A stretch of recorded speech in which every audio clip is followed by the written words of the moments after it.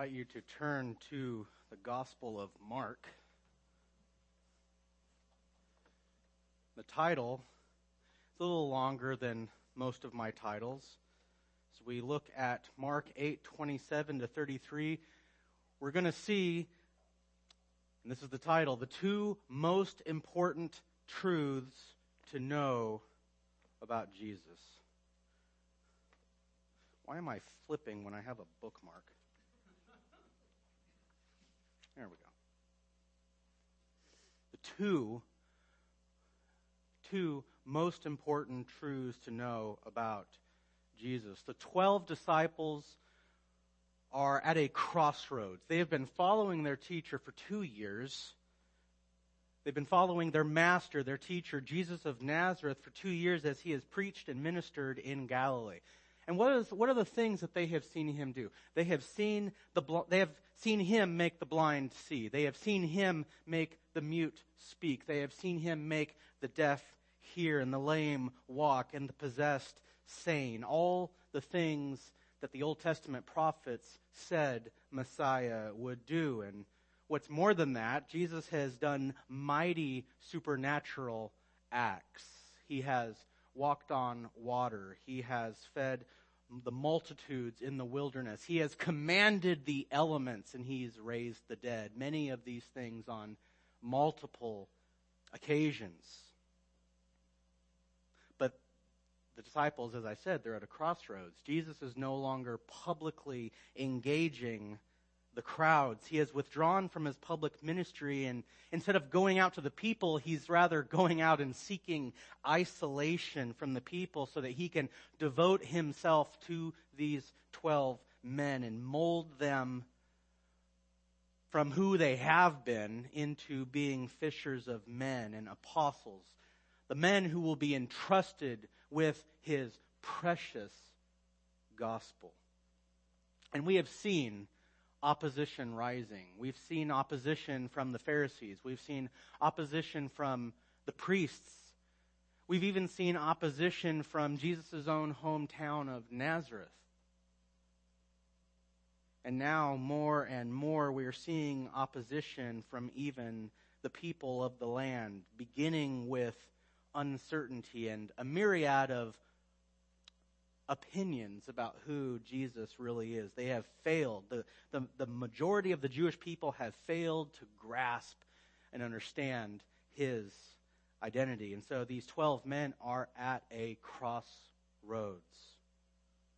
The easy days are over, and from here on out, Jesus is on the road to the cross, and every step of the way will be marked with suffering and hardship.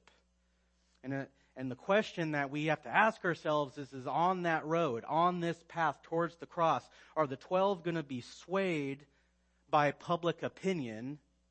We have face-palmed ourselves, as it were, as we've seen the disciples fumble the ball time and time again. Are they going to continue to disappoint?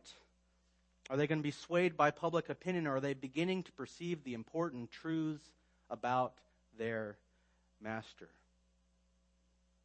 In our text today, we see two pivotal, we see two watershed, two crucially important truths about Jesus that we, as disciples of Jesus, two important truths that we must appropriate, two truths we must get right. They're kind of important. The first is the truth concerning his person, which we'll see in the first 3 verses, 27 through 29. And the second is the truth concerning his purpose in the last 4 verses, verses 30 to 33. Let's first look at the question concerning the person of Christ. Read with me beginning at verse 27. Jesus went out along with his disciples to the villages of Caesarea Philippi. And on the way, he questioned his disciples, saying to them, "Who do people say that I am?" They told him, saying, "John the Baptist, and others say Elijah, but others one of the prophets. And he continued by questioning them. But who do you say that I am? Peter answered and said to him, you are the Christ. Now what's the scene? Jesus and the 12 are leaving the region of Bethsaida. This is a little fishing village about a mile north of the Sea of Galilee, and they are journeying northward around 25 miles towards Caesarea Philippi. We're not told that they actually get or go into the town of Caesarea Philippi, but they're going towards the outlying villages. This is an area on the fringe of Israel's borders. They are neighbors. The Jews who have lived here for a long time, they are neighbors with their pagan Canaanite neighbors. And if you know anything about Israel's track record with being faithful and true in the midst of their pagan neighbors, they didn't exactly have a great record.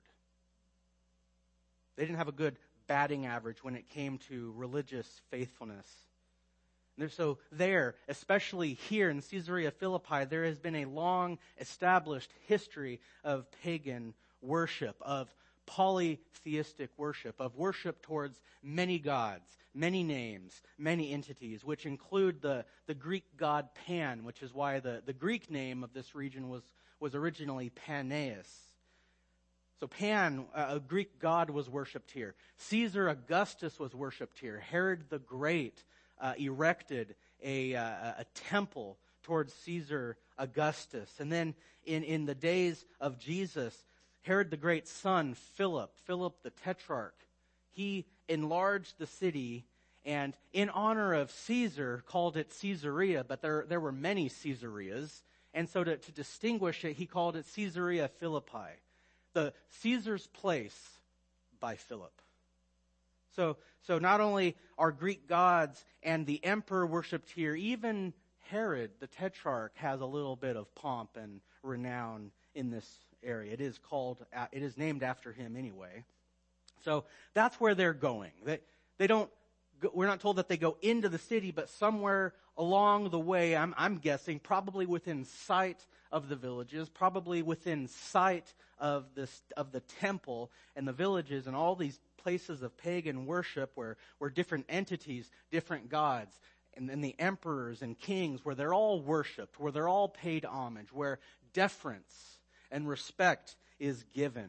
Jesus asks this first pointed question: who do the people say that I am? Out here on the fringe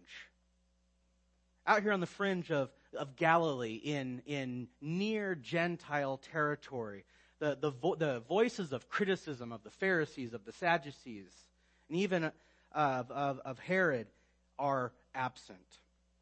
All the voices of Jewish criticism are momentarily silenced, and he asks this question: who do people say that I am? Now remember, the 12 have been amongst the people of the land. They even just visited the hometown for at least 3 of the disciples, Bethsaida. They've been around the people. They have stood by as Jesus has taught the crowds. They've stood by as Jesus healed disease after disease after disease. They've stood by as demons were cast out. And they've even been sent out on a short-term missions trip throughout Galilee, preaching and teaching and themselves healing. You remember that back in chapter 6? They have not only stood by during 2 miraculous feedings, but remember this: they themselves dispersed. They handed out all the wafers and the loaves and the fish. They handed them out to all the people. And then after both miraculous feedings, they went out and they collected the leftovers. That's not Jesus calling, by the way. There has been no shortage of opportunity for the 12 to overhear or to engage in discussions with what people have been saying about Jesus. They've been in the thick of it. They have heard what people are saying. And so Jesus asks, what What are they saying? What are they, the people, saying about me? Who do they say that I am? And there are three summary answers that the disciples give. There may have been more, but these are the most common answers. There's three. The first, which we'll see in the beginning of verse 28, is people say you're John the Baptist. And surely Jesus' bold teaching on repentance and the kingdom of God, as well as his opposition to the Pharisees, this could have reminded the people of John's own preaching when, if you remember back in chapter 1, he calls the Pharisees, you brood of vipers. Talk about a mic drop. He called the Pharisees and the priests a brood of vipers, and we have seen Jesus from day one not being intimidated, but rather calling these religious rulers and religious elites out on their hypocrisy, out on their perversion and of the scriptures and their abuses on the people.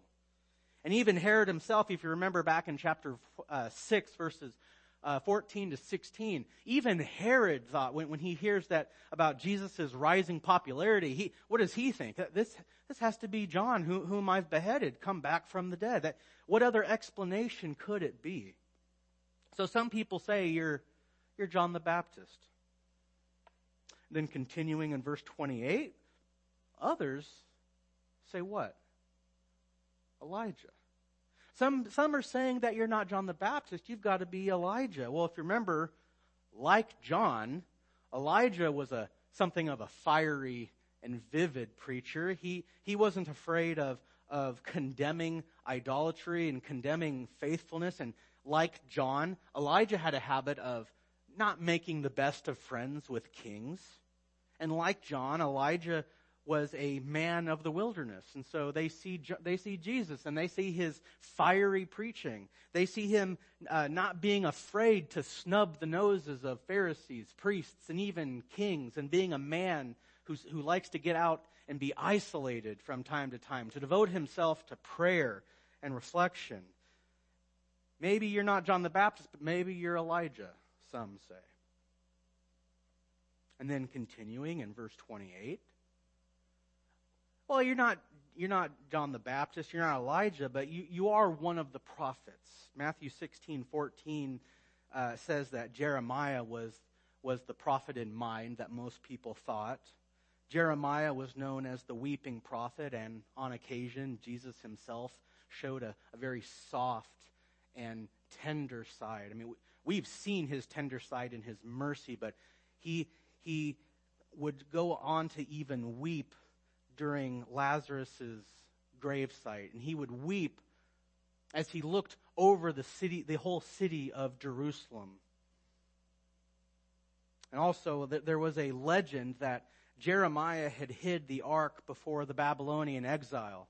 And with all of this ramped up messianic expectation that was just building up, they thought, well, before Messiah actually shows up, according to this apocryphal legend, Jeremiah is supposed to return, allegedly, and bring back the ark from wherever he hid it and put it back in the temple. So this guy can't be Messiah, but he is another forerunner. He is Jeremiah, who is bound to do these things before Messiah can return.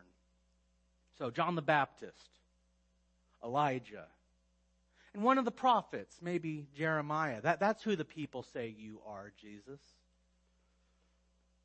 Now, as we look at these, surely we can see that all three answers, all three opinions have, at surface value, on the face, decent amount of honor. These are all respectable men. These are all honorable, good, and faithful men. All three were prophets. All three had supernatural ministries, and all three were men who stood firm in their prophetic ministry, even when it cost them dearly. It cost John the Baptist a lot to speak out against sin. It cost him everything from here up, if you recall. He was arrested and beheaded by Herod for speaking out against sin. And if you remember, Elijah too cost him dearly. He was persecuted by Ahab. He was persecuted by that loveliest of women, Jezebel. And he was even persecuted by the people. He was called by the people the troublemaker of Israel for speaking out against sin. And Jeremiah, too, amongst other things, he got thrown into a cistern, all for speaking out against sin. So while each of these three suggestions, these three opinions, these three answers as to who Jesus must really be, there's some honor to them, there's some weightiness, there's some respect, but the truth of the matter, beloved, is that each of these opinions, each of these conclusions fall woefully short of who Jesus really is. The people are impressed that Jesus wields the power of God. They are impressed with the fact that he is surely a mighty prophet. But have they grasped that Jesus is the Christ, the Son of God? What say you? What say? I'm looking for nods or some audible expression. What say you? Do the people grasp and understand who Jesus is? No. The fact that he is the Christ, the fact that he is the Son of God, the fact that he is the sole means of God saving his people, utterly escapes them. The fact that he is the sole object to be looking for, expectantly, to be placing one's hopes in, escapes them. The irony is each of those three views, as I intimated with Jeremiah, each of those three views, John the Baptist, Elijah, and according to legend, Jeremiah, each of those in the people's eyes were forerunners for the Messiah. Jesus can't be the Messiah because, according to each view, he is the forerunner for the Messiah. But they are wrong because Jesus is the Messiah. And this is precisely the point that Mark has been making ever since chapter 1, verse 1. When he says, the beginning of the gospel of Jesus Christ, the Son of God. And that is the conclusion. That profession that Jesus is the Christ, the Son of God, is what Mark has been leading us to. He has been leading us to the point at which a man will make this confession, where a man will make this profession. We've seen the Father, we've seen Mark make it. We have seen the Father make it at Jesus' baptism. We've seen the demons make this profession. They know who Jesus is. But God is not looking for demons to profess the Christship of Jesus. He is looking for men and for women and for people to make this profession. That is what Mark has been leading us to. We have been waiting for a man to say that Jesus is the Christ, haven't we? Well, guess what? The good news is today you're going to hear it. Look at verse 29. The people's wrong answer leads to Peter's right answer. Jesus asks them, and this is emphatic. It doesn't quite come out in the English, but it's Jesus saying, but you. I mean, just imagine if you hold your Bible up to your chest, you might hear the Bible going like this. But you, who do you say that I am? It's emphatic. Who do you say that I am? And you is also plural. He's asking the whole 12. Peter's going to be the one to speak up. He's speaking on behalf of the 12, but he's asking them all. And he's asking them all to answer. In their time with their teacher, in their association with him, after everything they've seen him do, after everything that they have heard him say, after everything they have heard him teach and done, what have they concluded concerning who he is? Now, Jesus asks the first question for the disciples so that they will plainly state the wrong answers of the people. Have you ever reiterated something that someone else said, and as you're saying it, maybe you initially thought there was some weight to it, but then when you're actually saying it, maybe to the boss, maybe to your wife or husband or someone, and as you're actually saying it, you realize this is a dumb idea. This is preposterous. He gets them to plainly state the wrong answers of the people, which will contrast, which will, the wrong answers will make the right answer all the more glorious and sparkly.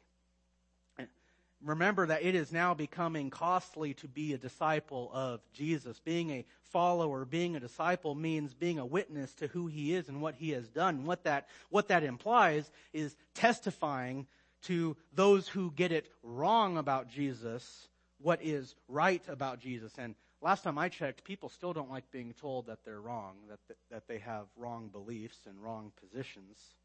But a part of being a witness and a testament to Jesus is telling people who Jesus is, especially those who have it wrong about him.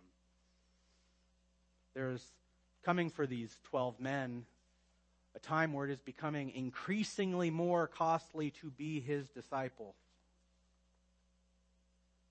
It's going to cost them their standing before Herod. It's going to cost them their standing before the Pharisees.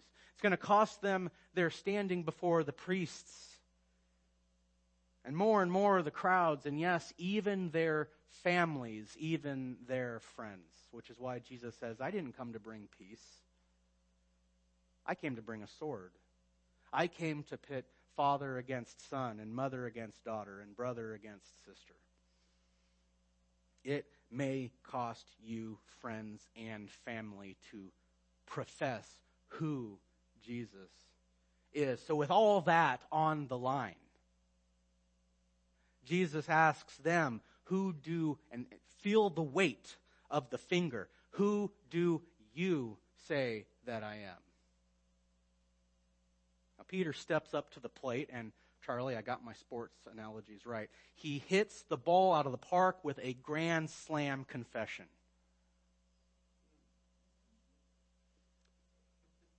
He hits the ball. Impetuous Peter, impulsive Peter, the apostle with the foot-shaped mouth, who asks question, who speaks first and then asks questions later. Impetuous, impulsive Peter. He actually gets it right. Now, if you look in Matthew 16, Matthew explains that this wasn't because of Peter's doing. Flesh didn't give this to him. It was actually God, but that's beside the point. Look at right here, verse 30. Jesus asks him, who do you say that I am? Peter says, you are the Christ. You're not the forerunner to the Christ. You are the Christ. Right here, Peter's professing the very thing Mark has said in chapter 1, verse 1. Peter's saying, in effect, you are the Christ, the Son of God. And in Matthew's account, you get the full expanded profession. You are the Christ, the Son of the living God. What a beautiful contrast to all the dead idols, to all the dead emperors that were worshipped in this area. Jesus is the Christ, the Son of the one true living God who never dies, who never sleeps, who never grows weary. Beloved, let's rejoice with Peter. He got it right. So that was, he got the question concerning the person of Jesus right. The first of two critically important truths about Jesus we must appropriate. He is the Christ, the Son of God. That's the question concerning his person. There's also the quandary concerning his purpose. Verses 30 to 33. After the grand slam right answer, after Peter knocks it out of the park, verse 30, and he warned them to tell no one about it.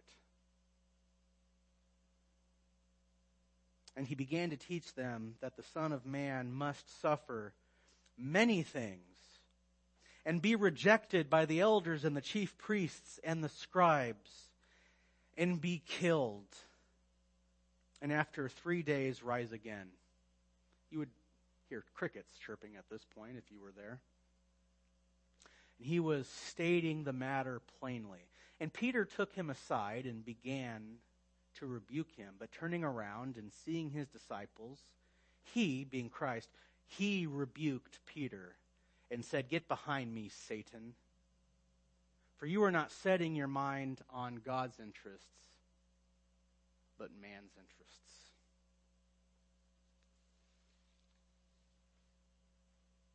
Now, this is a quandary for the 12. This is a difficult situation where they don't know what to do. They are perplexed. And I was quite delighted because, beloved, it's not every Sunday I get to alliterate my points with Q. It's quite rare. So this is a quandary. This is a difficult, perplexing situation. They don't know how to process what they have just heard. They don't know how to apply what they've just heard. They're not even sure if they believe what they've just heard. This is a difficult situation. And it's difficult because of two things. First, he refrains, he restrains, he instructs, he sternly warns the disciples to keep their mouths shut. They finally get it right. Now don't tell anybody about it. They are refrained. And then they are revealed difficult, hard details that scandalizes them. Let's look first at the refrain. Verse 30, Jesus refrains. He restrains the disciples. The 12 are to be silent, and they are to tell nobody the grand slam truth that they have now just professed. They finally have got the right answer to the question. You remember that question beginning back in 441 or 445 after Jesus speaks and he brings to the mega storm, he brings a mega calm. He speaks and nature responds. And the people that his disciples have been asking ever since, after every single thing they've been asking, what kind of man is this? Who does stuff like this? And we have yet to have seen them answer this rightly until today. They finally can answer that great question, and now they get to keep it to themselves. Verse 30 says that Jesus sternly warned them. This is the word that is going to dominate the rest of the narrative. It's the word that is usually translated rebuke. It's a strong word. He strongly warned them. He sternly warned them to keep this to themselves. Why?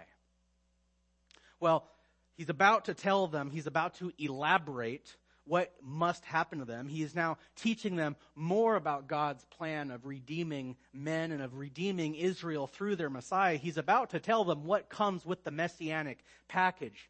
And what he is about to disclose to them, they are not going to receive well. It's going to be kind of hard for them. Well, why is that? This is because the Jews had certain messianic expectations. They had in their minds the complete picture of what Messiah was going to do. And we do this all the time. Have we not had expectations about what marriage would look like? And what marriage would be like? What that perfect job would be like? What kids would be like? We know what it's like to have this as an expectation and to get something else. Messiah was supposed to be in their minds. Well, he was supposed to be the son of David and the rightful heir to the throne of Israel. He was going to deliver the people. He was going to usurp the Gentiles. But in their minds, Messiah was going to come in and he was going to kick Rome and kick Herod out of town. He was supposed to ride them all out of town. He was to restore prosperity to Israel. Messiah is supposed to bring back Israel's glory days. Messiah was supposed to make Israel again a nation to be feared, a nation to be respected. Some of you with a little white on your faces or on top of your head, you can remember back when the dollar meant something, when America meant something, and we're still a contender in the game, but I really don't know if we're quite the big dog on the hill that we used to be 50, 60 years ago. The Jews were looking for Messiah to come back and bring Israel back to those good days when the Gentiles, when the Goyim feared and respected the Jews. Messiah would come and restore the boundaries of Israel back to the Jews, back by force, by divinely empowered and protected armies, back to the days of old when Israel's armies would go out and march and slay army after army after army, no matter how better they were equipped, no matter how far they were outnumbered. They were awaiting a Savior who would rally the people, who would lead Israel's united and spirited armies in the battle as though they were one man, like the judges or like the kings of old, like King David. They were expecting Messiah to be a man who can't be outsmarted, who can't be cornered or routed or outsmarted or beaten. And they certainly weren't expecting a Messiah who could die. They weren't expecting a Messiah who would suffer and die. And what does Jesus tell them that he, as the Messiah, is going to do? He's going to suffer and die. He's not going to be in this Advent. He's not going to be this triumphant, conquering, glorious Messiah. He will be. But this time he is not. He instead is going to be a suffering, a humble, a meek Messiah. You ever order something and the advertisement tells you it's this, and then when you get it, you open the box and you're like, this is nothing like what I thought I was going to get. And I'm so grateful that Amazon now has those pictures where you can see someone else who's bought the thing and open it up and taken the pictures, so you can see what you're going to get before you commit. This is being let down low for them.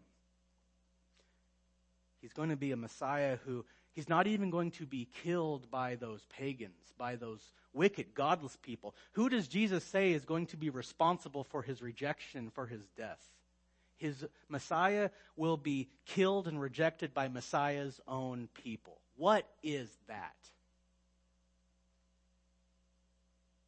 He will be a Messiah whom Messiah's people will not want. And so we must ask, why are the disciples to refrain from telling people about Jesus now that they understand who he is? Well, think about this. If this is a hard pill for the disciples to follow, if this is too difficult for the men who have been with Jesus for 2 years and they've heard his teaching day after day, they've seen his miracles, they know who he is. And if this is a hard pill for those men to swallow, what about the masses who haven't sat under his teaching, who haven't seen all the miracles? They've seen a lot. Don't you think that the crowds and the people who've seen less, heard less, understood less, that they would have an even harder time understanding why their Messiah must suffer, be rejected, and die? And if the 12, the men who are supposed to go out and proclaim this truth, if it's difficult for them to even grasp it, what hope do they have in presenting and defending and making the argument that he is the Christ? This is a stumbling block for them. So Jesus wisely tells them to not tell anybody about it. They are refrained. That's a difficult thing for them to hear. Second, difficult thing that they receive is a series of details in the revelation that Jesus gives to his disciples. We see this in 31 to first half of 32. And he began to teach them that the Son of Man must. Look at that word must in 32. That dominates everything that comes after it. He must suffer many things. And the must follows over. He must be rejected by the elders and the chief priests and the scribes. He must be killed, and then he must rise again after 3 days. Let's look at the first hard detail. The Christ must suffer. He must suffer. As God in the flesh, who should be received by his own people, who should and ought to have been lavished by worship and honor and gifts and offerings and tribute, he will get the exact opposite. He must suffer. Rather than enjoy the preeminence of all things, he will grow up under the law, under fulfilling every jot and tittle. He will be subject towards his parents. He will pay taxes, and then most of the people will not receive him. He'll be betrayed by a close friend, by one of his closest disciples. All the rest of the guys who still profess to believe in him, they're still going to desert him. He's going to be arrested. He's going to be falsely accused. He's going to be beaten upon, spit upon, mocked, ridiculed, and all that before he gets to die. The Son of Man must suffer. And he's going to go on in chapter 9 to say in verse 12, it's written of the Son of Man, he must suffer many things and be treated with contempt. 14:21, speaking of just as he's about to be arrested, the Son of Man is to go just as it is written of him. Go where? Go to his death. 14:49, every day I was with you in the temple teaching, and you did not seize me, but this has taken place to fulfill the scriptures. These things must happen. And notice that Mark says he began to teach. He's not just saying it here. This is marking a new stage in his ministry. There have been few allusions, I think only twice, way back in chapter 2 and chapter 3, there have been veiled allusions to his passion, to his suffering, to his death. But, beloved, from this point forward, Lenski comments, from this point forward, the note of suffering, which has been markedly absent from the first half of the gospel, suffering meets us at every turn. R.C.H. Lenski said that, and it's true because he begins to teach it here. We're going to see it in chapter 9. We're going to see it twice in chapter 10. We're going to see it in chapter 12, and we're going to see it twice in chapter 14. The note of suffering dominates the second half of Mark's gospel. The Son of Man must suffer. Secondly, he must be rejected. This word means to, upon inspecting something, upon looking at it closely, it means to be discarded or to turn away, to be tossed, to be trashed, to be evaluated as worthless, to be unwanted.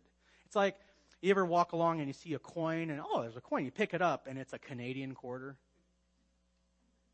What good is a Canadian quarter? Why are they here? I don't know. What do you do with a Canadian quarter? You leave it for the next sap who comes along. Oh, a quarter. The elders, Mark is emphatic. Each of these, the definite articles before each. He will be rejected by the elders and the Pharisees and the chief priests. Those who comprise the Sanhedrin, the highest ruling governing body within Israel. They will each look at him, they will inspect him, and they will toss him aside like garbage because they see no worth in him. He must be rejected. Third, the Christ must die. As I said, he's alluded to it very briefly in thinly veiled allusions. No, greatly veiled allusions, other way.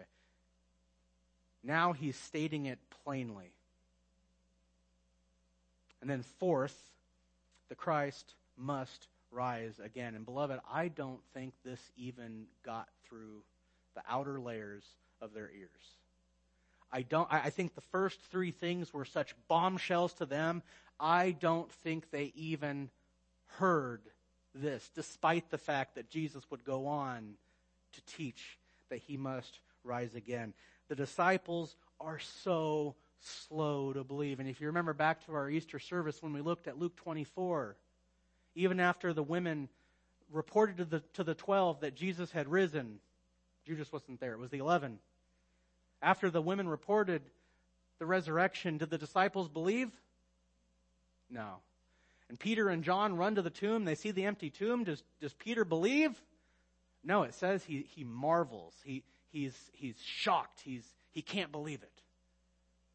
Even after the road to Emmaus, that the two report to the 11, they've seen the risen Lord. They don't believe it. It's not until what Luke writes in chapter 24, in 45 and following, then after he appears to them, and they think he's a ghost, Luke 24:45, then he opened their minds to understand the scriptures, and he said to them, thus it is written that the Christ would suffer and rise again from the third day. It's not until after the resurrection that the disciples go, oh.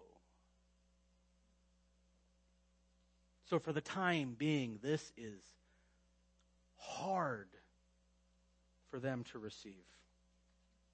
He must suffer. He must be rejected. He must be killed. And it's unfortunate that they didn't grasp that he must rise, all according to the scriptures. So this is a hard pill for them to swallow. So we look at Peter's rebuke of the Lord in middle of verse 32. This is obviously too much for them to bear. You and I had the expectations that they had. I'm sure it would be for us as well. They are utterly shocked. They are scandalized that their beloved teacher, the man whom they know now to be the Christ, would suffer and face rejection, and that he would die. I'm sure they can't understand how Jesus can be a suffering, how Messiah can be both a suffering servant and a conquering king. That somehow by dying, they're concluding that he can't fulfill all of the messianic promises to Israel. This twist, this bombshell is simply too much for them, and their reason and their senses are completely compromised, completely overpowered. So what does Peter do? I mean, he just hit it out of the park. Is he going to hit another grand slam? No, Peter does what he thinks is sensible, and he takes the God-man aside. He takes God himself, the Creator, aside and begins to correct God. That's sensible, right? Verse 32, in the middle, he says, he took Jesus aside and he began to rebuke him. This is that stern warning, or it means to admonish, to correct. This word has the idea of a superior speaking to a subordinate. You know, a child doesn't sternly warn or rebuke his parents. An employee doesn't sternly warn or rebuke his manager. It's out of the 30 times this is used in the New Testament, 25 times it means to rebuke, to authoritatively correct. And Peter is speaking this way to God. Peter is trying to assert himself and authoritatively correct God. Come here, Lord. Let me set you straight. Let me fix some things. Let me teach you a tour thing about what Messiah is supposed to do. Come here. Now, Lord, listen carefully. You don't. Anybody who has the title Lord, you don't speak to them that way. Now, Peter's audacity to rebuke Jesus shows us that despite his correct understanding of that Jesus is the Christ, he does not accept Jesus' interpretation of what the Christ is supposed to do. Now think about that. The creation claiming to know better than the Creator. Like a child scolding his parents. We see YouTube videos of that. We may think it's cute, but beloved, it's not. Look at how did Jesus think it was cute? Look at how Jesus responds. Verse 33. But turning around And he sees the 12. He's addressing, he has in mind the whole 12 since Peter is speaking on behalf. He's representing the 12, but he rebukes Peter because Peter was the one who had the audacity to rebuke him. He rebukes Peter and says, "Get behind me, Satan." What a rebuke. Now, why does he call Peter Satan? Well, if you remember back to Jesus' temptations by Satan, what form of temptation did Satan give him? He said, "Fall down from this temple, and God will send his angels to rescue you, and then all the world will know that you are the Christ. Or if you would just worship me, I will give you all the kingdoms of the world." What is Jesus tempting? What is Satan tempting Jesus with? What do you think he's tempting Jesus with? He's tempting Jesus with the things that he's going to get because of going through the cross. Remember, for the glory set before him, Jesus endured the cross, not despising the shame. Satan was tempting Jesus with all the things that he will get at his second coming: lordship, dominion, universal, cosmological worship from every tongue and the bowing of every knee. Satan is saying, as if Satan can offer this, he's saying, "I'm going to give you all this stuff that I know you want. You don't need to do that cross thing. You don't need to do that suffering and dying thing. You can get all of the things that you want without going to the cross." Satan was tempting Jesus to be a different kind of Messiah than the one that the Scriptures said Messiah would be. And what is Peter doing? Peter is suggesting, he's arrogantly presuming that he can teach Jesus that there is another way to be Messiah than the way that the Scriptures say Messiah would be. Do you see why Jesus calls him Satan? Listen, Jesus, the stuff about being suffering, about being a suffering Messiah and rejected and killed, yeah, that's not going to work for us. So come on, let's form a think tank. Maybe if you just modify your ministry philosophy, maybe we can make friends with the Pharisees and the scribes and the elders. Maybe we can work things out, and maybe if you just reach people's felt needs, the crowds might like you too. Just give them what they want. In opposing Jesus' path to the cross, Peter had become, for a moment, a mouthpiece for Satan. And as Matthew says, he became a stumbling block for Jesus.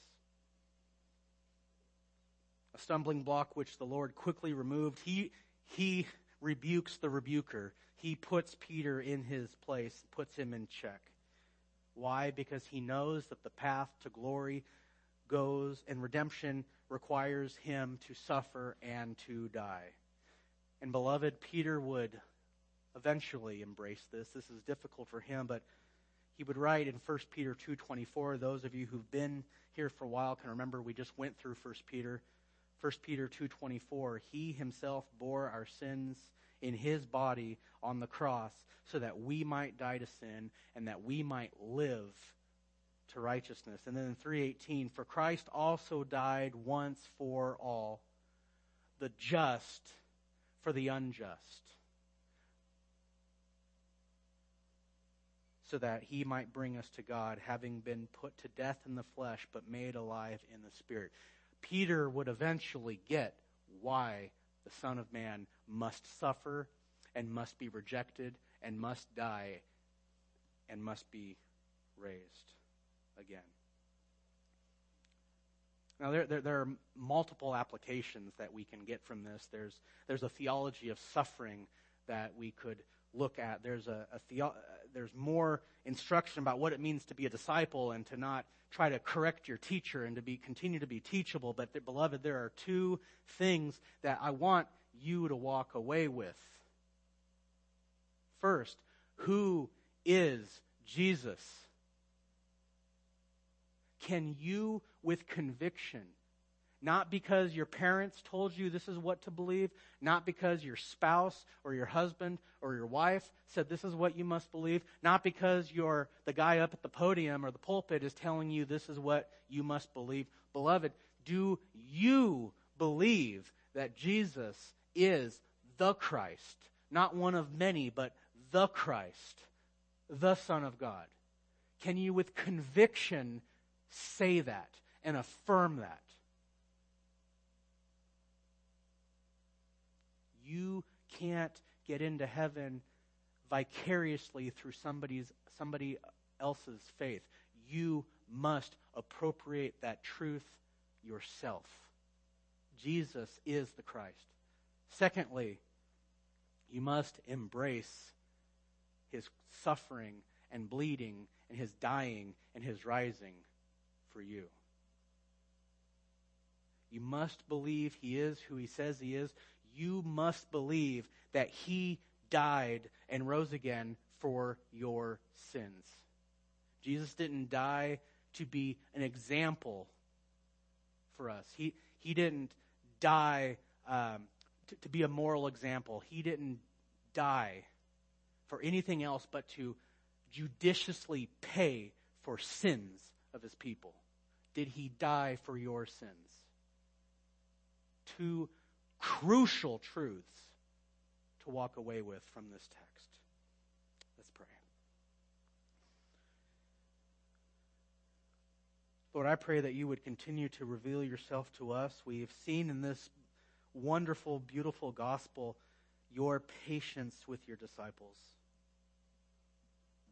We have seen you gracious. We have seen you merciful. We have seen you skillfully bring those who follow you along to greater spiritual maturity and greater understanding. Lord, please continue to do that for us. Anybody who walks through these doors and can't affirm these truths in their hearts, sovereignly work in them. Help us to affirm with Paul. Help us to profess with our mouths that Jesus is Christ and believe in our hearts that the Father rose you from the dead.